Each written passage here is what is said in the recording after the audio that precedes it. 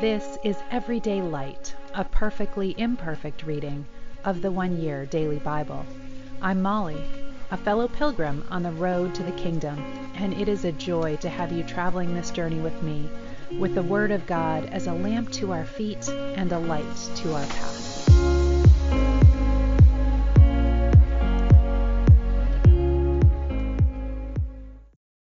Welcome. This is the One Year Bible reading for August the 22nd, and we are in the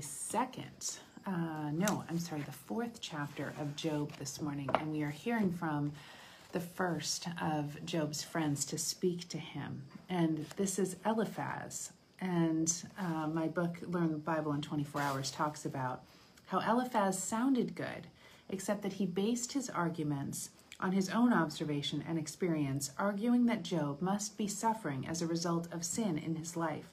But the early chapters of Job that we read last time make it clear that Job was upright. Then Eliphaz the Temanite replied to Job, "Will you be patient and let me say a word? For who could keep from speaking out? In the past you have encouraged many a troubled soul to trust in God. You have supported those who were weak. Your words have strengthened the fallen. You steadied those who wavered. But now, when trouble strikes, you faint and are broken. Does your reverence for God give you no confidence? Shouldn't you believe that God will care for those who are upright? Stop and think. Does the innocent person perish? When has the upright person been destroyed? My experience shows that those who plant trouble and cultivate evil will harvest the same. They perish by a breath from God. They vanish in a blast of his anger. Though they are fierce young lions, they will all be broken and destroyed.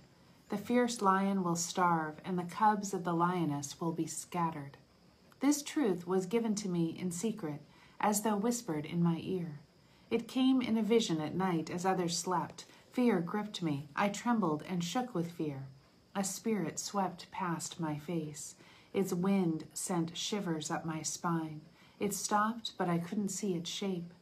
There was a form before my eyes, and a hushed voice said, "Can a mortal be just and upright before God? Can a person be pure before the Creator? If God cannot trust his own angels, and has charged some of them with folly, how much less will he trust those made of clay? Their foundation is dust, and they are crushed as easily as moths. They are alive in the morning, but by evening they are dead, gone forever without a trace. Their tent collapses, they die in ignorance." You may cry for help, but no one listens. You may turn to the angels, but they give you no help. Surely resentment destroys the fool, and jealousy kills the simple. From my experience, I know that fools who turn from God may be successful for the moment, but then comes sudden disaster. Their children are abandoned far from help, and no one to defend them. Their harvests are stolen, and their wealth satisfies the thirst of others, but not themselves. But evil does not spring from the soil, or trouble does not come out from the earth. People are born for trouble as predictably as sparks fly upward from a fire. My advice to you is this: go to God and present your case to him. He does great works too marvelous to understand. He performs miracles without number. He gives rain for the earth. He sends water for the fields. He gives prosperity to the poor and humble, and he takes sufferers to safety. He frustrates the plans of the crafty so their efforts will not succeed. He catches those who think they are wise in their own cleverness so that their cunning schemes are thwarted. They grope in the daylight as though they were blind. Then they see no better in the daytime than at night.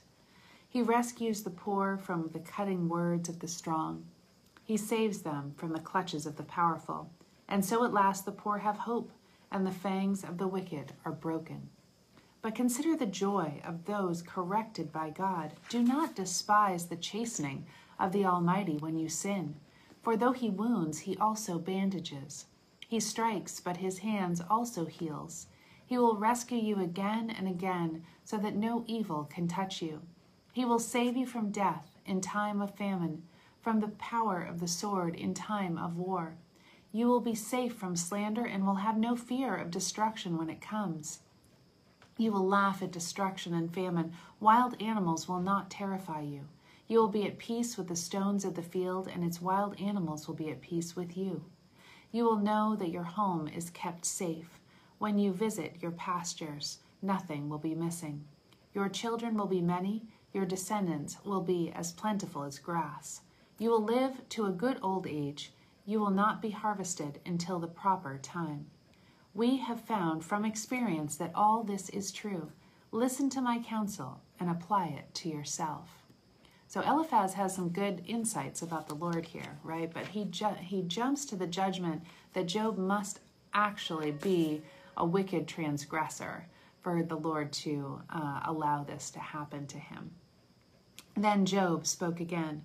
If my sadness could be weighed and my troubles be put on the scales, they would be heavier than all the sands of the sea.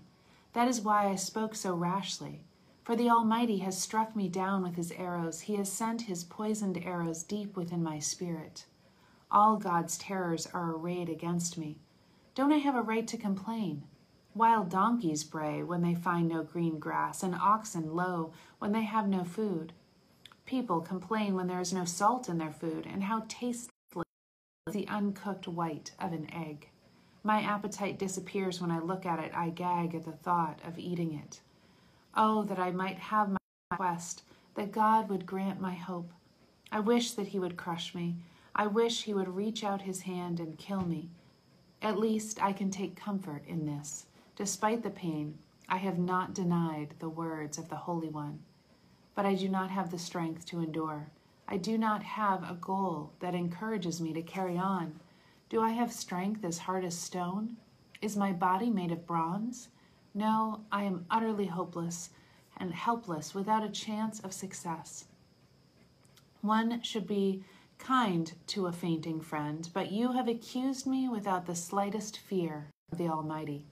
My brother, you have proved as unreliable as a seasonal brook that overflows its banks in the spring, when it is swollen with ice and melting snow. But when the hot weather arrives, the water disappears. The brook vanishes in the heat. The caravans turn aside to be refreshed, but there is nothing there to drink, so they perish in the desert. With high hopes, the caravans from Tema and Sheba stop for water, but finding none, their hopes are dashed. You too have proved to be of no help. You have seen my calamity, and you are afraid. But why? Have I ever asked you for a gift? Have I begged you to use any of your wealth on my behalf? Have I ever asked you to rescue me from my enemies? Have I asked you to save me from ruthless people? All I want is a reasonable answer. Then I will keep quiet. Tell me, what have I done wrong? Honest words are painful, but what do your criticisms amount to? Do you think your words are convincing when you disregard my cry of desperation? Would you even send an orphan into slavery or sell a friend? Look at me. Would I lie to your face? Stop assuming my guilt, for I am righteous. Don't be so unjust. Do you think I am lying? Don't you know the difference between right and wrong? Is this not the struggle of all humanity? A person's life is long and hard, like that of a hired hand, like a worker who longs for the day to end, like a servant waiting to be paid. I too have been assigned months of futility, long and weary nights of misery. When I go to bed, I think, when will it be morning? But the night drags on, and I toss till dawn. My skin is filled with worms and scabs. My flesh breaks open, full of pus. My days are swifter than a weaver's shuttle, flying back and forth. They end without hope. O God, remember that my life is but a breath, and I will never again experience pleasure. You see me now, but not for long. Your eyes will be on me, but I will be dead. Just as a cloud dissipates and vanishes, those who die will not come back. They will be gone forever from their home, never to be seen again. I cannot keep from speaking. I must express my anguish. I must complain in my bitterness. Am I a sea monster that you place a guard on me? If I think, my bed will comfort me, and I will try to forget my misery with sleep, you shatter me with dreams. You terrify me with visions. I would rather die of strangulation than go on and on. I hate my life. I do not want to go on living. Oh, leave me alone for these few remaining days. What are mere mortals that you should make so much of us? For you examine us every morning and test us every moment. Why don't you leave me alone, even for a moment? Have I sinned? What have I done to you, O watcher of all humanity? Why have you made me your target? Am I a burden to you? Why not just pardon my sin and take away my guilt? For soon I will lie down in the dust and die. When you look at me, I will be gone. 1 Corinthians 14:18-40. I, Paul, thank God that I speak in tongues more than all of you, but in a church meeting, I would much rather speak 5 understandable words that will help others than 10,000 words in an unknown language. Dear brothers and sisters, don't be childish in your understanding of these things. Be as innocent as babies when it comes to evil, but be mature and wise in understanding matters of this kind. It is written in the scriptures, I will speak to my own people through unknown languages and through the lips of foreigners. But even then they will not listen to me, says the Lord. So you see that speaking in tongues is a sign not for believers, but for unbelievers. Prophecy, however, is for the benefit of believers, not unbelievers. Even so, if unbelievers or people who don't understand these things come into your meeting and hear everyone talking in an unknown language, they will think you are crazy. But if you are prophesying and unbelievers or people who don't understand these things come into your meeting, they will be convicted of sin, and they will be condemned by what you say. As they listen, their secret thoughts will be laid bare, and they will fall down on their knees and worship God, declaring, God is really here among you. Well, my brothers and sisters, let's summarize what I am saying. When you meet, one will sing, another will teach, another will tell some special revelation God has given, one will speak in an unknown language, while another will interpret what is said. But everything that is done must be useful to all and build them up in the Lord. No more than 2 or 3 should speak in an unknown language. They must speak one at a time, and someone must be ready to interpret what they are saying. But if no one is present who can interpret, they must be silent in your church meeting and speak in tongues to God privately.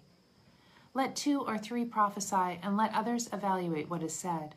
But if someone is prophesying and receives a revelation from the Lord, the one who is speaking must stop. In this way, all who prophesy will have a turn to speak, one after the other, so that everyone will learn and be encouraged. Remember that people who prophesy are in control of their spirit and can wait their turn. For God is not a God of disorder, but of peace, as in all the other churches. Women should be silent during the church meetings. It is not proper for them to speak. They should be submissive, just as the law says. If they have any questions to ask, let them ask their husbands at home, for it is improper for women to speak in church meetings. Do you think that the knowledge of God's word begins and ends with you, Corinthians? Well, you are mistaken. If you claim to be a prophet or think you are very spiritual, you should recognize what I am saying is a command from the Lord himself. But if you do not recognize this, you will not be recognized. So, dear brothers and sisters, be eager to prophesy, but don't forbid the speaking in tongues. Be sure that everything is done properly and in order. Psalm 37, starting in verse 30. The godly offer good counsel. They know what is right from wrong. They fill their hearts with God's law, so they never slip from his path. Those who are evil spy on the godly, waiting for an excuse to kill them. But the Lord will not let the wicked succeed, or let the godly be condemned when they are brought before the judge. Don't be impatient for the Lord to act. Travel steadily along his path. He will honor you, giving you the land. You will see the wicked destroyed. Norman, come here.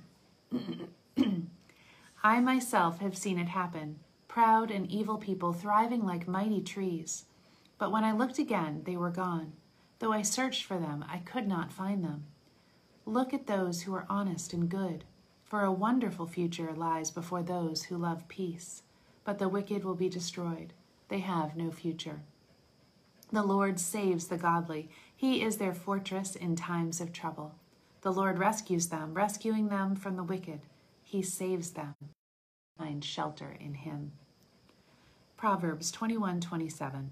God loathes the sacrifice of an evil person, especially when it is brought with ulterior motives. To end today, I want to speak a blessing over you for the day, and this comes from Jeremiah 29:11-13, which says, "For I know the plans I have for you, declares the Lord, plans to prosper you and not to harm you, plans to give you a hope and a future. Then you will call on me and come and pray to me, and I will listen to you. You will seek me and find me when you seek me with all your heart." May you pause today, look back over your shoulder, and remember the ways that God has been good to you, has come through for you, and has kept his word to you. May you look ahead in faith with expectancy as you get a sense of the land he wants you to claim. May faith rise up within you as you take your first steps in that direction. And may you embrace a renewed resolve to walk intimately with the one who loves you and has a beautiful plan for your life. He deserves some sacred space in your day today. Blessings to you. Love you all. Have a beautiful day.